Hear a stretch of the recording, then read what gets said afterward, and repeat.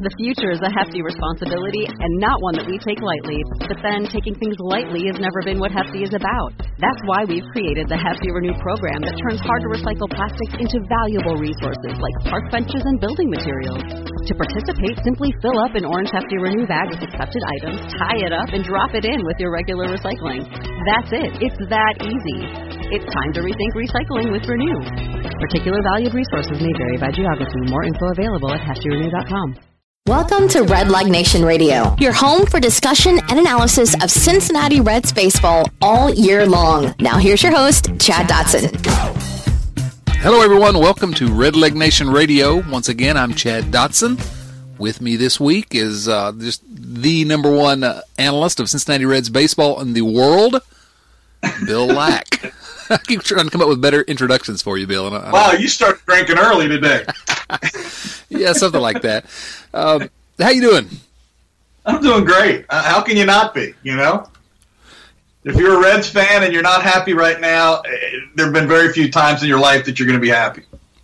Well, exactly. And you called it earlier before we started recording, and I think it's a great way to put it, the era of good feelings.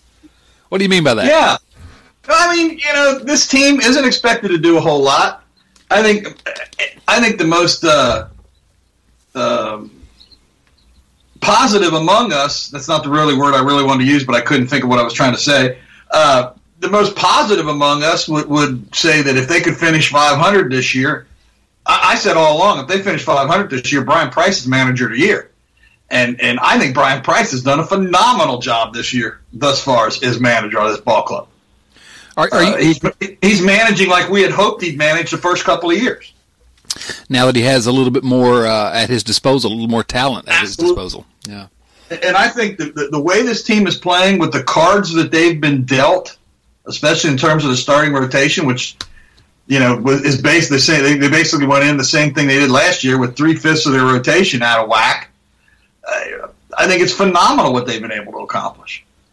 Well, we came into the year a little bit optimistic. Some of us did, certainly because the Reds had played a little better in the second half of last year, almost 500. And yeah, we're going to start to see some of these new players, and you never know how that's going to go. But you know, we're sitting here in the middle of May, and the Reds could lose every game for the rest of this month, every game, and could still have a better record than last year's Cincinnati Reds. So yeah. I mean, there's some tangible improvement. I'll, as Pete Rose said on TV the other day, I'll bet you they don't. Yeah, I'm not going to. Did you hear that the other day? No, but I saw someone reference it. I can't believe he said that. Yeah, I couldn't either, and I couldn't believe. My guess is Jim Day didn't know what to say. Yeah. He wanted to bet Jim Day that Billy was going to steal second base. And Linda and I were both, my wife and I were both watching the game. We looked at each other and went, "Oh, Pete." How many times over the last 2 or 3 decades have you just sort of sighed and said, "Oh, Pete"? Too many. Yeah, probably so. Let's get back to Brian Price, because I think it's an interesting point. You know, every time something bad goes wrong, the people, Twitter's the worst, and we always talk about it, but everyone yelling for Brian Price to be fired. And I don't know about manager of the year like you suggested, but I don't know how you can be disappointed with the job that Brian Price has done this year. If you were voting today for manager of the year in the National League, who would you pick before him? Dusty Baker. Just to it's easy when you're throwing, Bryce Harper and 8 other really good guys out there every day. I know. No, really. I mean, the Reds are in the thick of things, and there's something sort of tangible that we can point to that Brian Price has done to help that, and that's his use of the bullpen. We've talked about it before. Absolutely. It's something that no other manager in baseball, well, no other manager in Reds history, certainly, but everybody, crying for a new manager. Who else are you going to get that would be so creative in the use of his bullpen? We've never seen it in Cincinnati. No other manager, with the exception of maybe a Joe Madden, but even not him that much. But I would say, and again, I'm going to show my age here. But he's managing his bullpen like Sparky Anderson used to manage his bullpen. Right, and that was Captain Hook. Multiple innings, use different guys in different spots. And I mean, it was a different time. I mean, I understand that. It was you didn't have a closer per se, and a setup guy per se, but Sparky, he Bourbon, Carroll, Eastwick, McEnany. They all were used in different spots, So what you're saying here is that Brian Price is Sparky Anderson. Is that what you're saying? No, that's not what I'm saying. You're absolutely right, though. And it wasn't. When you said Dusty Baker before, Sparky never won Manager of the Year with the Big Red Machine. Well, I don't know why he would have. It wasn't like he did a very good job. Yeah. I would think he should have won it just for dealing with all the egos. Oh, my gosh, having to juggle all that in the clubhouse, absolutely, and then being the most dominant team on the field as well. You talk about Sparky, and it was a different time. Yep. But on the other hand, it wasn't such a different time that what he was doing wasn't, didn't cause people to stand up and take notice. That's how he got the Captain Hook nickname. I mean, he was doing things that other managers just weren't doing. Flip over to Brian Price doing similar things. I think it's a great comparison in some ways, but it's even more kind of outrageous or more surprising that Brian Price would do this because of the era we're in, where it's the specialization in the bullpen and pitchers can only go one inning and some left-handed relievers can only pitch to one batter. It's such an era of excess specialization in the bullpen. The fact that Brian Price has been able to get his bullpen, and the fact that they're mostly young guys is helpful in this respect, but to get this bullpen to buy into what he's doing, and that he's actually followed through on his plans to, like the other day, who started and went 5 innings? Pick a name. Yeah, really. Right, yeah, exactly. I think it was Tim Adelman this particular game, but went 5 innings and pitched okay ball, gave up a couple runs, 2 or 3, but then Michael Lorenzen comes in for 2 innings. And then Iglesias for 2. And then Iglesias for 2. I mean, and that's something we never would have seen before, and of course it does help to have some better arms out in the bullpen, but I'm just astounded by it. The other thing is also, it shows that he must have the trust of the front office because he's doing this while he's also fighting for a job. He's in the last year of a contract, right? He is, yeah. They signed him to just a 1-year extension. So, I mean, either he is extremely courageous or else the front office is has okayed this idea of, the non-standard usage of your bullpen. And the local media is, and I don't know how much you read the Enquirer. They're all, well, you won't be able to do this all year. They'll run all they'll wear all the arms out. Rah, rah, rah. Who's to say that?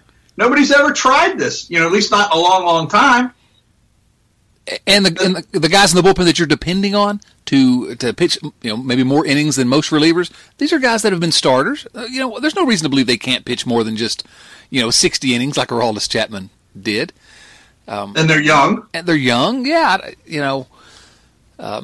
Dick Williams has said, I think not only is Brian Price doing this with the blessing of the front office, but I think it's a team effort here. I think that they're all on board with this, and Brian Price may be getting more on board than he was previously because of the job issue. There is a team option, I think, for next year on his contract, but to listen to Dick Williams, General Manager Dick Williams, talk, and they love the idea of being able to use some of these guys in expanded roles that we've seen in the past. Well, it makes them more and they've talked about it. He talked about this, I think, on the podcast with you, and I know they talked about this at the Q&A we did last summer with the front office people, where the more innings you can get out of your bullpen, the more valuable they are.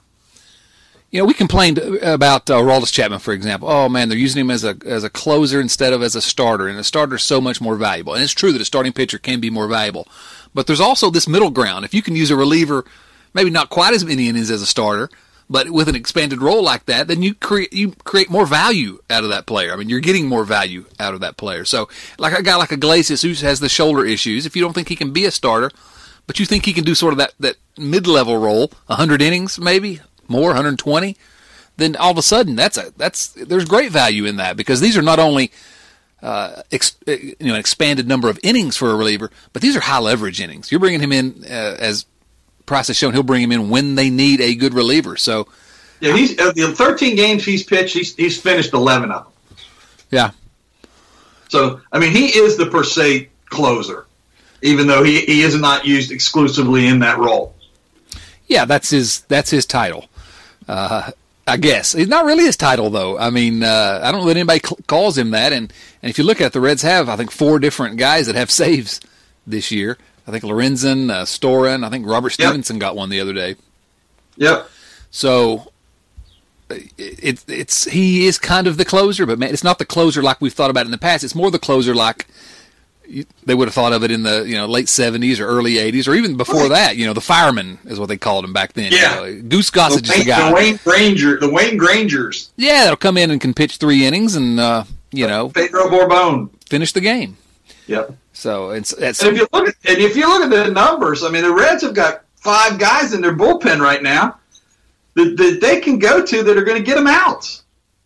They had 0 last year.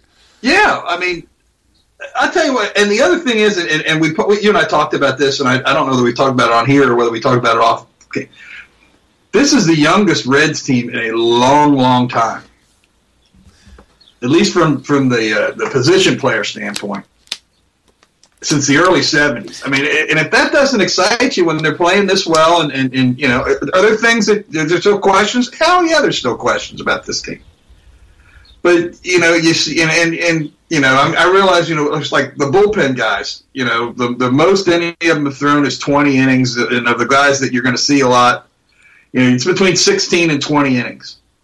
Does that really tell you a whole lot? No. But if you're not impressed with guys like Wandy Peralta, I don't know what it takes to impress you. Yeah, no doubt. I mean, even the weak links in the bullpen. Blake Wood's been pretty good. Yeah. He is what he is. He's just sort of an average reliever. That's what he was last year. But this year he's not pitching any 8th innings or anything like that. The Reds have with Iglesias, Lorenzen, Storen has been great, and Peralta. I mean, those are 4 guys better than any they had last May. Yep. And considering that Cingrani's on the DL, yeah, they've had to dip down for starters repeatedly into the minor leagues.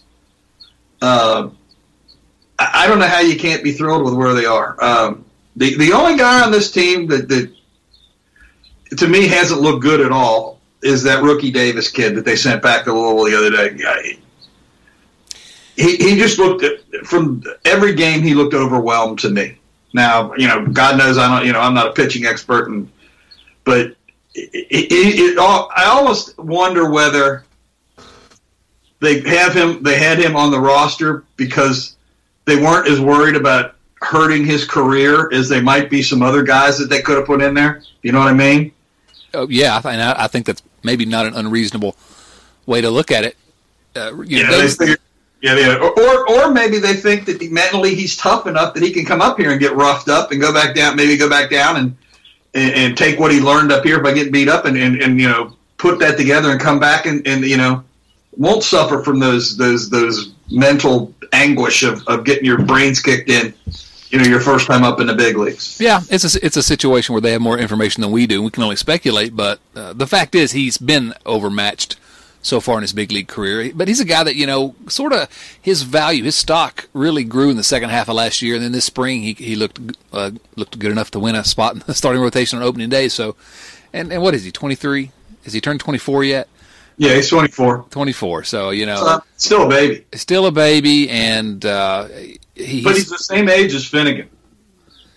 People forget how young Brandon Finnegan is. Yeah, because he's been in the big leagues. He's younger than Amir Garrett, and Amir Garrett's the rookie, Yeah. The oldest guy on this staff is Blake Wood. And he's 31. Oh, ancient. Yeah. I take it back. Grandpa Arroyo's. I forgot about him.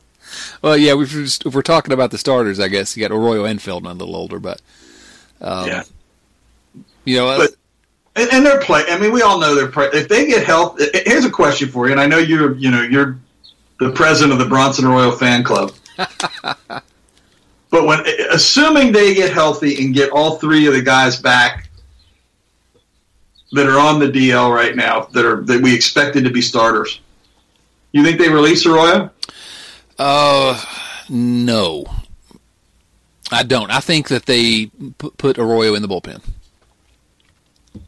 over a guy like the Barrett Austin Bryce spot in the bullpen. Is what I think. A long guy.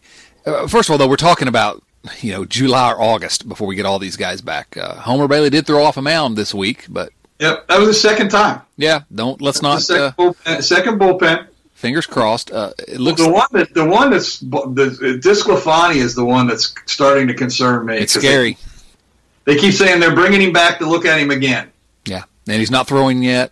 Yeah, and he could be the best of this bunch. Yeah, he really could. So think about this team. Let's go into an alternate scenario here. Alternate universe. Alternate universe. Earth 2.0, where there you go. Where DeSclafani and Homer Bailey are healthy to start the season, and Finnegan stays healthy, but especially those two. So then you've got DeSclafani, Homer Bailey, you got Finnegan, you got Garrett, you got I don't know who else. Somebody else, whoever it is. Somebody else, right? Probably Feldman, I would think. Yeah, probably Feldman, because they did sign Feldman before they were sure that DeSclafani and Bailey weren't going to be back. So probably Feldman. Think about that starting rotation if they're all healthy versus what we have now, and then you think about the bullpen still be doing what they're doing, and then the lineup, third most runs in baseball. The defense has been the number one rated defense in baseball. All of a sudden, this team looks really, really, and we're not talking Chicago Cubs. I think probably a team's on the cusp of being a playoff competitor. Don't you think? I think it could be. If we're going to dream, we might as well dream well. Of course, it also seems to depend on who they're playing.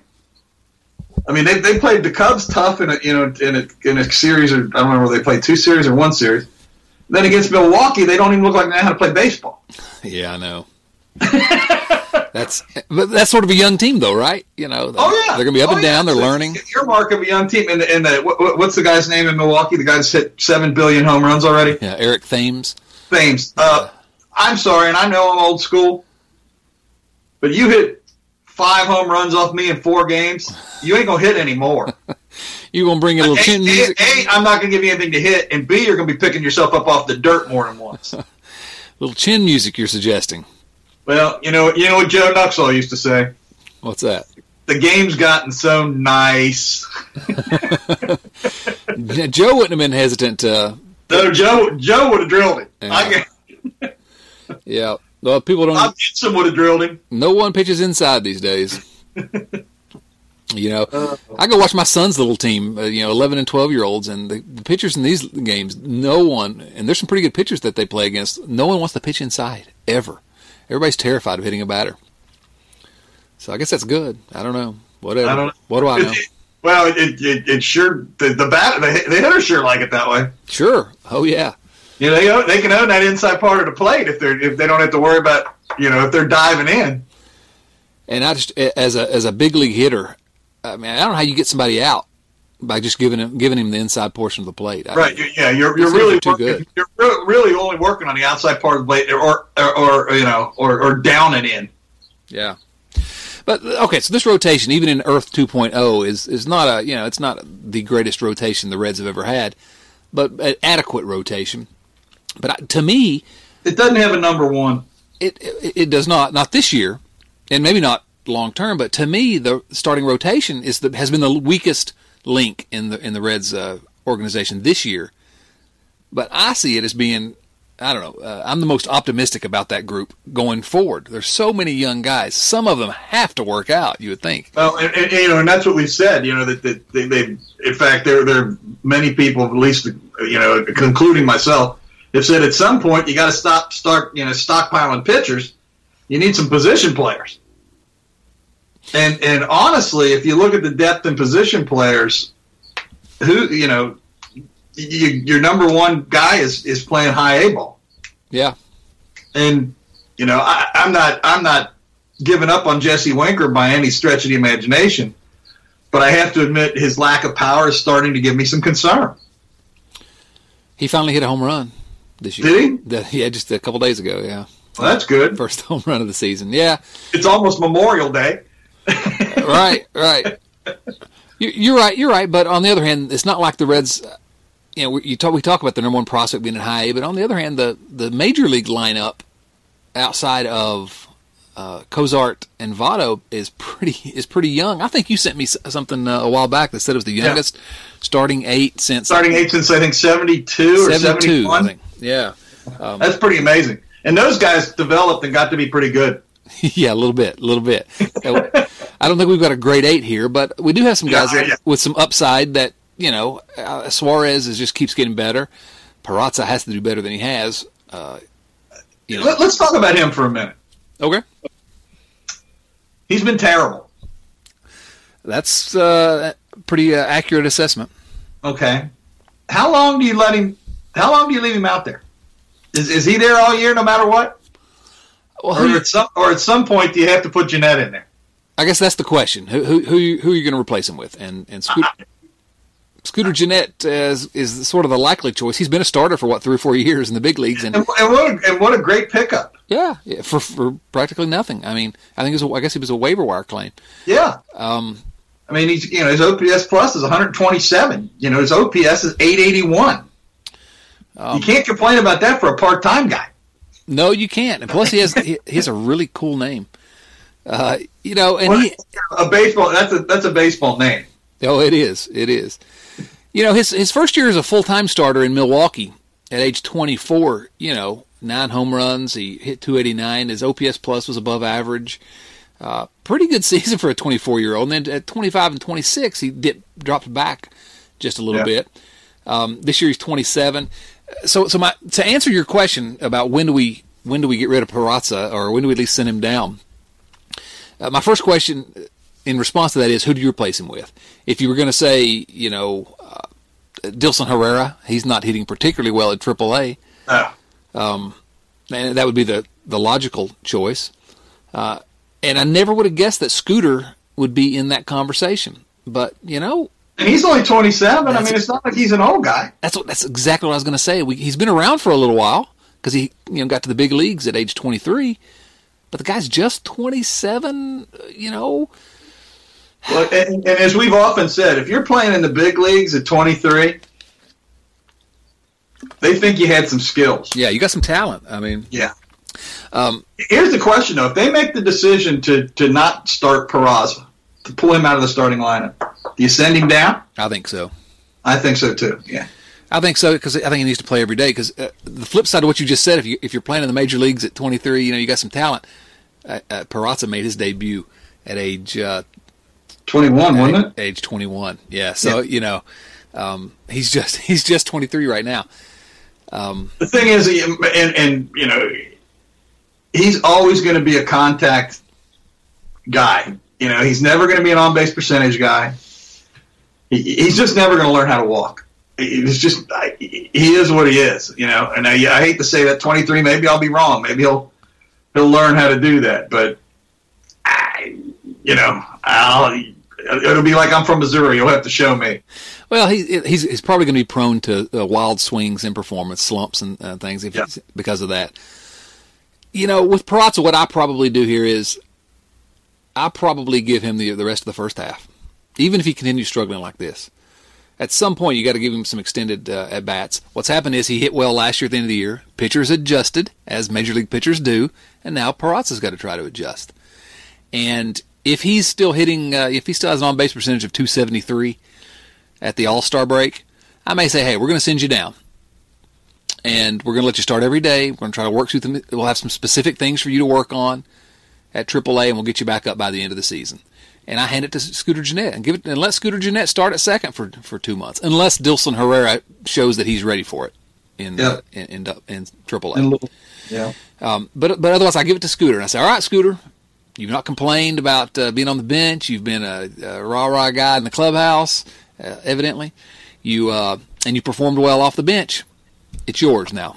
And he may grab it and never let it go. And if so, I could live with Scooter Jeanette maybe for the next. Yeah, it'd be a good problem to have. Yeah, it'd be a good problem to have. Similar to what we talk about with Nick Senzel at third base and Eugenio Suarez is already there. You can't have too many good players. And then if Scooter Jeanette decides to hang on to it, then Herrera and or Peraza are going to have to take it away from him. Yep. But now, whenever you run into those situations like that, it always reminds me of Chris Sabo. Yep. He started because Doran was hurt, And he played so well, never got his job back. I think it was Buddy Bell, wasn't it? Oh, I thought it was Bill Dorn, but you could be right. Yeah, it was one of those guys. But you're right. I mean, at some point, it becomes not just projection; it becomes performance, and you got to take it. Now, the other part of that equation is Zach Cozart going to be traded? Because if so, then Peraza probably slides over to shortstop. Yeah, and they're not deep in the. From my thinking, they're not deep in the organization at shortstop. Not unless you consider Peraza a shortstop or Eugenio Suarez, a former shortstop, as a possibility for that position, because they don't have any. I tell you what, I'd be pissed if they messed with Suarez at all. Yeah. Listen, Suarez has been amazing defensively. He's playing Gold Glove third base. He really is. No one saw that coming 1 year ago. No.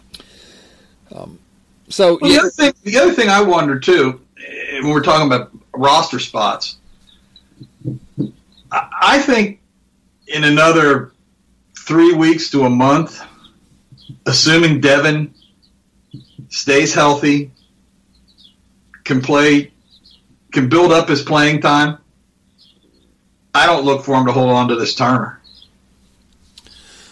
I know there's been a lot of talk on Red Leg Nation about Turner and blah, blah, blah, but he's a no-hit, fairly decent defensive catcher. He's not worth the roster spot. And if you can't, and they can't send him down, and if they trade for him, he's still got to go through waivers, I read. Right. So he won't go through waivers, probably. So to me, the only reason I see him holding on to him now is to ensure that Devin's going to stay healthy. And I think that's the only reason he's here now. I mean, That's what I mean. Yeah. Mesoraco has not been healthy for 2 straight years, so it's not so insane of the organization to say, well, let's show me, like you said. Yeah. But you're right. He's had like 6 plate appearances, Stuart Turner has, in May. I mean, it's a waste of a roster spot, and I get it. I get why they're doing it. Because at some point they'll have to make a decision. There's just so little depth down there that's ready to come up and play in the major leagues. Although I tell you, 2015 number 1 pick Tyler Stevenson he's healthy this year, and he is playing incredibly for Dayton. So I mean, it's still a ways away, but I have to believe that he's going to be in Daytona before too long. Yeah, I agree. Probably after Memorial Day. It's generally around Memorial Day when you start seeing the first wave of moves. They may wait a little longer for Stevenson since he was hurt a lot of last year, and but it's not going to be long. And I think Nick. Yeah, but I still think they want to get him back on. I think they want to get him back on time track. Yeah. Although he was a high school guy, so he's not as far behind as he would have been otherwise. But and he's a catcher, and they generally evolve slower anyway. I mean, Devin took 4 years to get. Yeah, Devin had some rough years. Yes. Before he became Devin. And let's talk just quickly about Devin Mesoraco. I've been really pleased. I mean, nobody expected the 2014 All-Star Devin Mesoraco, but I've been pretty pleased with the way his bat looks. He doesn't look like he's overmatched, like he's trying to get his swing back. He's seeing the ball well. He's walked a number of times. On-base percentage 378. I'm looking at it right now. Yeah, so. He's got 5 walks and 37 plate appearances. Yeah, he's only struck out 6 times, so I'll take that percentage all year long. And if that power starts to come back a little bit, I think he only has 1 home run, but if that power starts to come back a little bit, all of a sudden, that's a huge bat to add into the lineup that we didn't have. Yeah, he got his first double yesterday. Yeah, hit that ball hard. Yeah. So I'm really happy for that guy. I mean, he has the reputation. He's one of our favorites. He is. We admit that's the one thing about us here. We admit our favorites. Yeah, we advertise our biases, don't we? I mean, Mesoraco is just what? Can you imagine the mental stress of signing that contract and then being essentially hurt for 2 straight years and feeling like you're stealing their money, kind of, and everybody says he has just worked so hard to get back to playing shape, and just you got. He has a lot of personal things. He got married, had a baby, and all that during that time too. So, he had a lot going on, a lot on his plate. Yeah, and so I'm happy to see him come back and have a little bit of success, and happy to see Tucker Barnhart still being Tucker Barnhart. I love Tucker. Tucker will play in this league for a long time. I think you and I have said that for a while. He'll be at least a backup catcher in the big leagues. He's going to be David Ross or somebody. I mean, he's going to be around. Yeah. He could play another 10. He could play another 10, 12 years. Oh, easy. If he stays healthy. Yeah, we're going to look up and see that he's had a wonderful big league career. And again, what a great guy. What a great kid. Another kid that's joined us here on Red Leg Nation Radio, huh? Yep. Yeah, we met Tucker when he was playing in Dayton. Yeah. And he's a fairly local kid. He's from the Indianapolis area. And good kid. Yeah, he really is. He's just a great guy. Now, have you been surprised this offense has been able to score as many runs as they have? Like I said, number 3 in the majors in run scoring. Did you see this coming? No, but you know what? If you remember when we talked to Chris Welsh not long ago, during spring training, he talked about this team's starting 8 being able to put runs on the board. So Chris saw it coming. I sure didn't. Not at this, not like this, but I didn't see Zach Cozart with a 336 batting average and a 432 on base percentage either.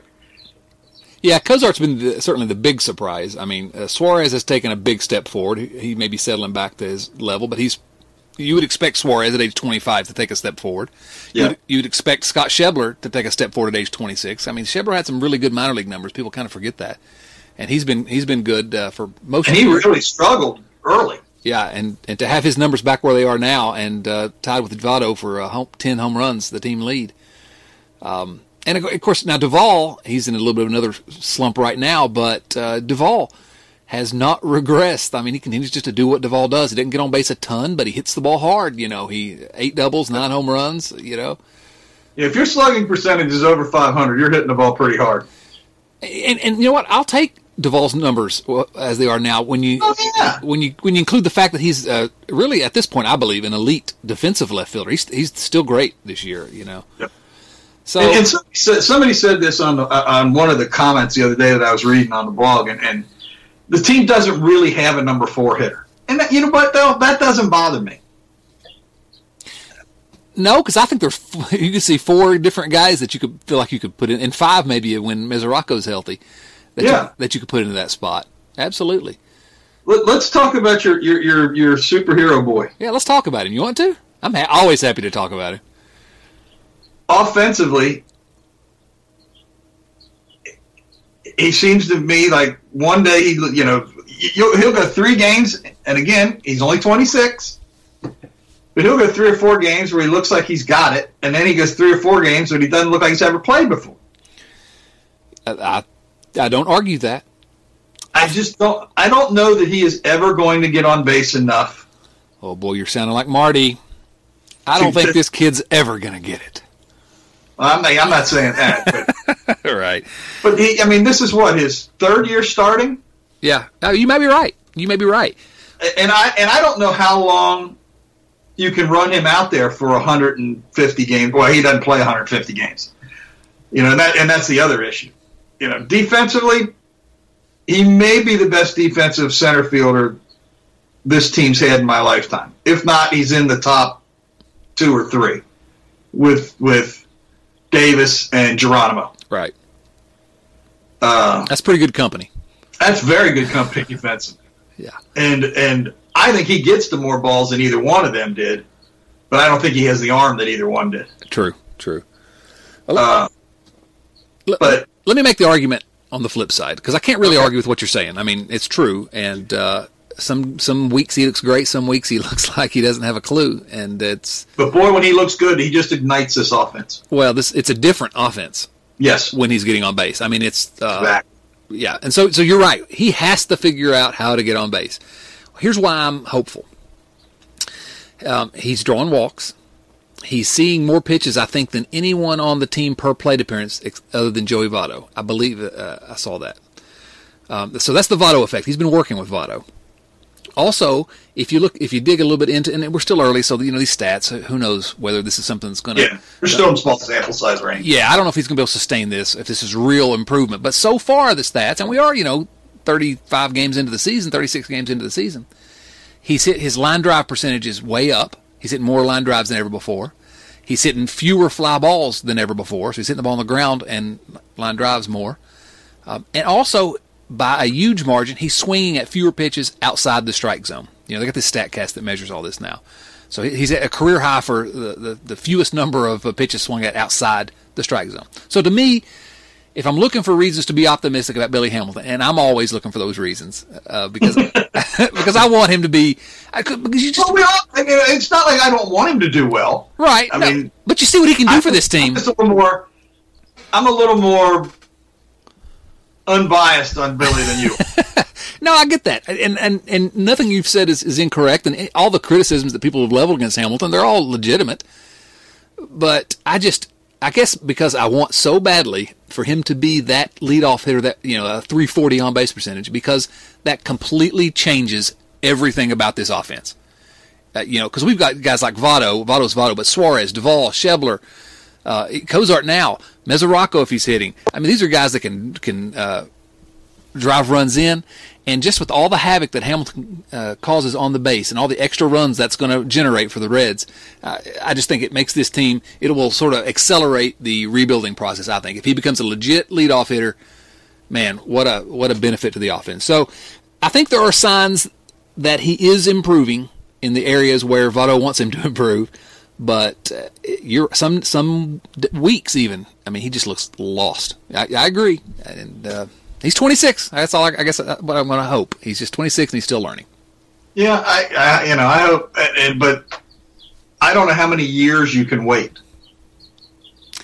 Well, his on-base percentage last year was league average. It was right at league average. So yeah, but as I said last year, is that a trend or a blip?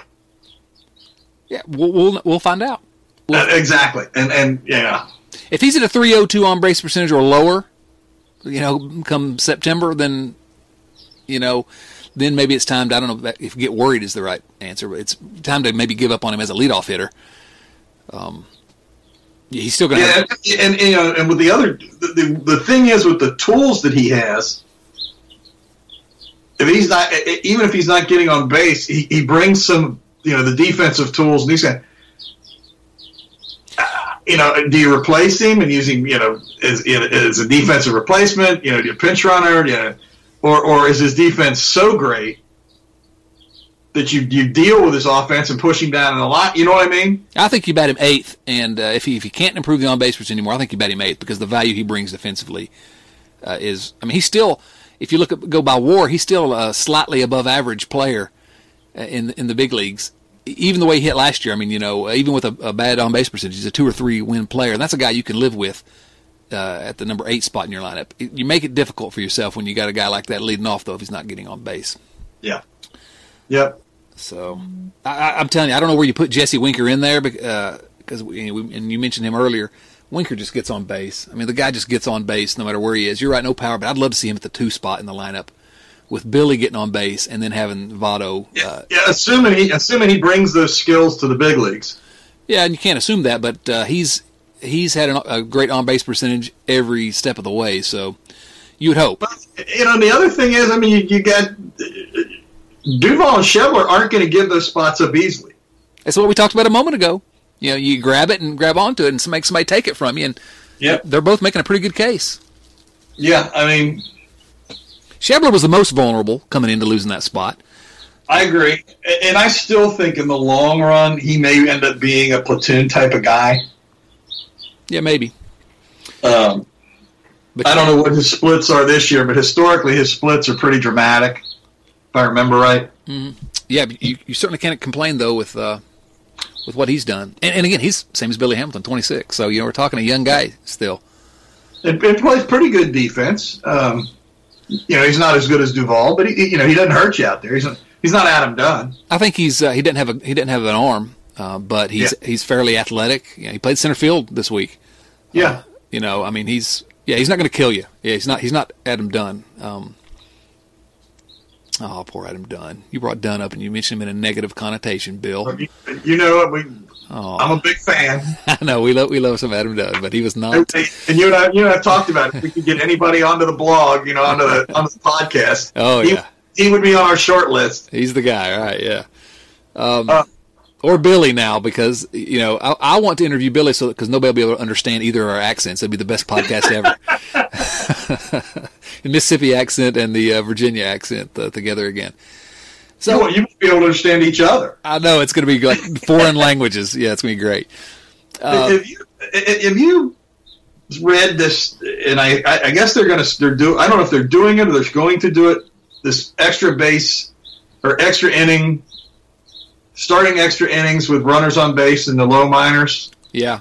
Are they doing that now, or is that the plan for next year? Or I think they did it in spring training this year. I don't believe they're doing it. Maybe I'm wrong because I haven't read anything about it recently, but I don't think they were going to do it in the minors this year. Maybe next year. I know that Lance McAllister went off on that after the 17 inning game the other night. Right. Yeah.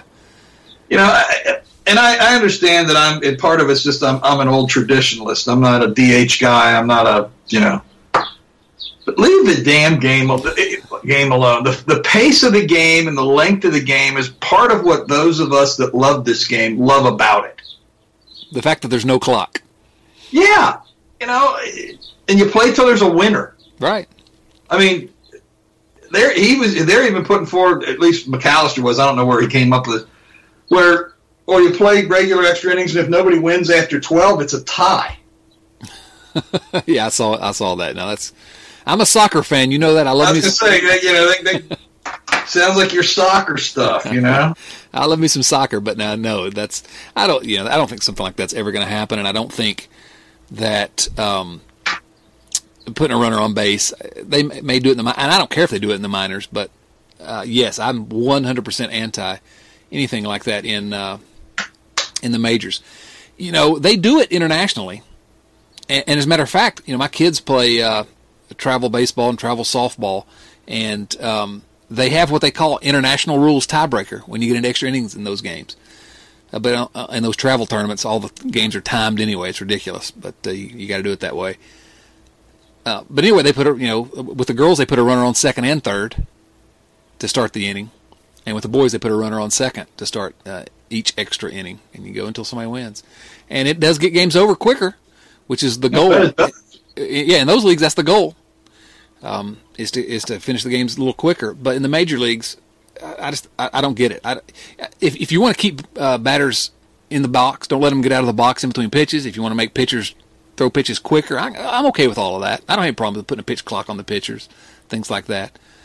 But to me, that doesn't change the substance of the game. Exactly. That's exactly right.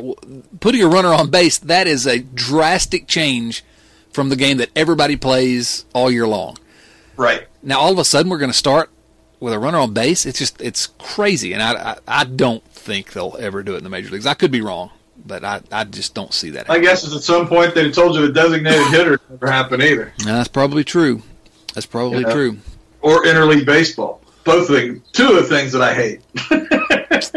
Yeah. Now that you mention it, maybe we should be worried. It all comes. So this 2017 Reds team, they're not world beaters. They're not going to go to the World Series probably. But I don't know. It's kind of fun when you don't have the expectations, but you can see these areas where they're tangibly improving as an organization. You see players improving. You see, units like the bullpen. You see some of these young kids making their mark finally. And this is as exciting a time to be a Reds fan as we've had in the last few years. To me, anyway. Oh yeah, I couldn't agree more. Like I said, or like we started out saying, if you can't be enjoying watching this team play, I can't imagine what your expectations were. Yeah, why are you watching baseball if you can't enjoy this? And it's funny because I can remember a time not too many years ago where you'd be worried when the Reds got to the seventh inning and had a small lead. Now I worry from the first beginning of the game to the fifth. Right, so it's flipped. It's the reverse. And then I can relax a little bit. Yeah, the reverse Nasty Boys, I guess, or just like the Nasty Boys. It's the reverse of last year's. Something I was thinking about earlier, and I wanted to see if you can. And this is maybe unfair to drop this on you without giving you a chance to think about it, but this year's got to think anyway. Nobody's listening to us. Don't worry about it. It makes my head hurt. What about which team in your lifetime has been the most fun to watch? And that doesn't necessarily correlate with the best team. Just the most fun, I guess, in your memory that you really enjoyed watching My first thought was, and I'll tell you who I say, but my first thought was that 1990 team, of course, because I don't quite remember the Big Red Machine, but the 1990 team. But then you think about that team, and they were a fun group of personalities and all that, but they also struggled pretty hard for the second half of the season. They weren't that much fun to watch until the playoffs started, and then it was just amazing. So, with me, I mean, it was probably the Big Red Machine, just because you went out, and I was young. I was in my mid-teens, and you went out there every night expecting them to win. I mean, you were surprised when they got beat. I mean, you look at especially if they were playing at home. We used to go down there, all the time, and I think I went one whole season. I think I saw them lose one game at home, and we went down a lot when we were when we were young. After we turned 16, heck, we could be in the car and be down at the ballpark in 20 minutes. Yeah. But I do agree with you about the 90 team, and the thing that I liked about the 90 team was they had attitude. No, they did. No doubt about that. And it came from Piniella, and they didn't take crap off of anybody. If you wanted to, in hockey parlance, if you wanted to drop the gloves, that's fine. They were ready to drop the gloves. Yeah, you think about Norm Charlton running over Mike Scioscia at home plate. And, yeah. And just the way they didn't back down to the A's. Miles and Charlton, they go up and in on anybody. Oh, yeah. And then they faced the heavily favored A's and didn't back down 1 inch. So, but in terms of being fun to watch, I guess we remember them in retrospect as being fun. But at the time, I remember being frustrated by that team in the second half. Why aren't they doing better? To me, the 2010 team was as fun a team to watch because we were coming out of this long period of Reds losing, a decade in the wilderness, and they just had these young stars, Votto and Bruce and Cueto and Homer Bailey, and then of course the dramatic way to win the division at Clinchmas. But to me, that's when I think about fun. That's what I think about, and I sort of squint my eyes a little bit and hope that we're seeing the beginnings of maybe next year could be 2010 for the Reds, if that makes sense. Yeah, all you can do at this point is hope that these guys progress a little bit every day. And you and I have been saying as long as we've been doing this together that young players are going to struggle at times. So there's going to be games where they look like they're completely clueless out there and they throw the ball around or whatever. But I think we've seen a dramatic change in the attitude of the front office, and whether it's completely has to do with Dick Williams taking over, whether it was a gradual transition, to a new idea, but it sure seems like from everything from the hiring they did in the offseason, the expansion of the front office in the offseason, to their dealings with people like us, to what we're seeing, the way that they're supporting the on-field product, the idea that they're changing this idea of how they're using their bullpen. Everything about this team seems to be developing, and that's what I'm excited about. They seem to be moving in a direction that is going to make them more competitive. It's the era of good feelings, In my lifetime, post Big Red Machine, all of our lifetime, post Big Red Machine, the Reds have been very often difficult to watch. There have been a lot of bad seasons in there, and especially since 2000, just a lot of bad baseball. And now, in terms of optimism, they're in a position right now that they've not been in a long time, where you really feel comfortable with the front office. You really are seeing some actual progress on the field, and some new things, that willingness to try some new things, all with the goal of how many games can we win? It's as exciting a time to be a Reds fan as we've had in a long time, and over my lifetime, it's there aren't very many times as a Reds fan where you can be this optimistic about the future. Now that's not to say it's going to pan out, but I think there's real reason to be optimistic. Yeah, there's it's a short span type thing, and I think whenever you're unfortunately, with the economics of baseball, I think your window, when you're a franchise like the Reds are, your windows are going to open and close. You're not going to, we're not going to be the Cubs or the Yankees or even the Cardinals, where they seem to have whatever they need to compete at any time. But this does seem like a point where the window is starting to open again, and if that isn't exciting for you, will it work out? Hell, I don't know. You know, if I do that, I'd bet different. Right. You're right. It's a fun time, and this is episode number 168 of this podcast, and you and I have spent a lot of time moaning and complaining about the Reds, because there have been some times where it's just not been fun. And the fact that we're both sort of smiling right now and kind of enjoying the way things are going, that's, to me, something I don't want to take for granted, because it's not always been like that, has it? No, it hasn't. And if you're a crotchety old guy like I am, you know, and you're excited about a bunch of young guys like this, I mean, yeah, it doesn't get any better than that as a fan. That's a good thing. So, any other parting thoughts for us, Bill Lack? No. Well, fine. If that's the way you're going to be, we'll just wrap this one up. Other than the fact that we're hoping to have a surprise podcast guest within a couple of weeks, and very excited. I mentioned on a previous podcast that we were hopeful we were going to have somebody on, and here soon. And I look forward to being able to drop that for everyone. So stay tuned to Red Leg Nation Radio. As I said, this is episode number 168 of Red Leg Nation Radio. You can find us wherever you find all your fine podcasts, iTunes, Stitcher, Google Play, TuneIn Radio, wherever you find podcasts. I'd ask you to go and subscribe to us if you would, please, and leave us a rating, leave us a review if you like us. If you don't like us, keep your mouth shut. But if you do like us, it helps people find us if you'll leave a rating and a review, especially at iTunes. You know, I can't thank you enough. We say this often, but you got a lot of things you could do to waste your time, your entertainment time, and the fact that you download and listen to us really means a lot to us. Bill, thanks for joining me again, buddy. Always enjoy it, my friend. Always fun. For Bill Lack, this is Chad Dotson saying, so long, everyone. Thanks for listening to Red Leg Nation Radio from redlegnation.com. Subscribe to Red Leg Nation Radio on iTunes or through your favorite podcast app, and join us for discussion of all things Reds at redlegnation.com. 24 hours a day, 7 days a week.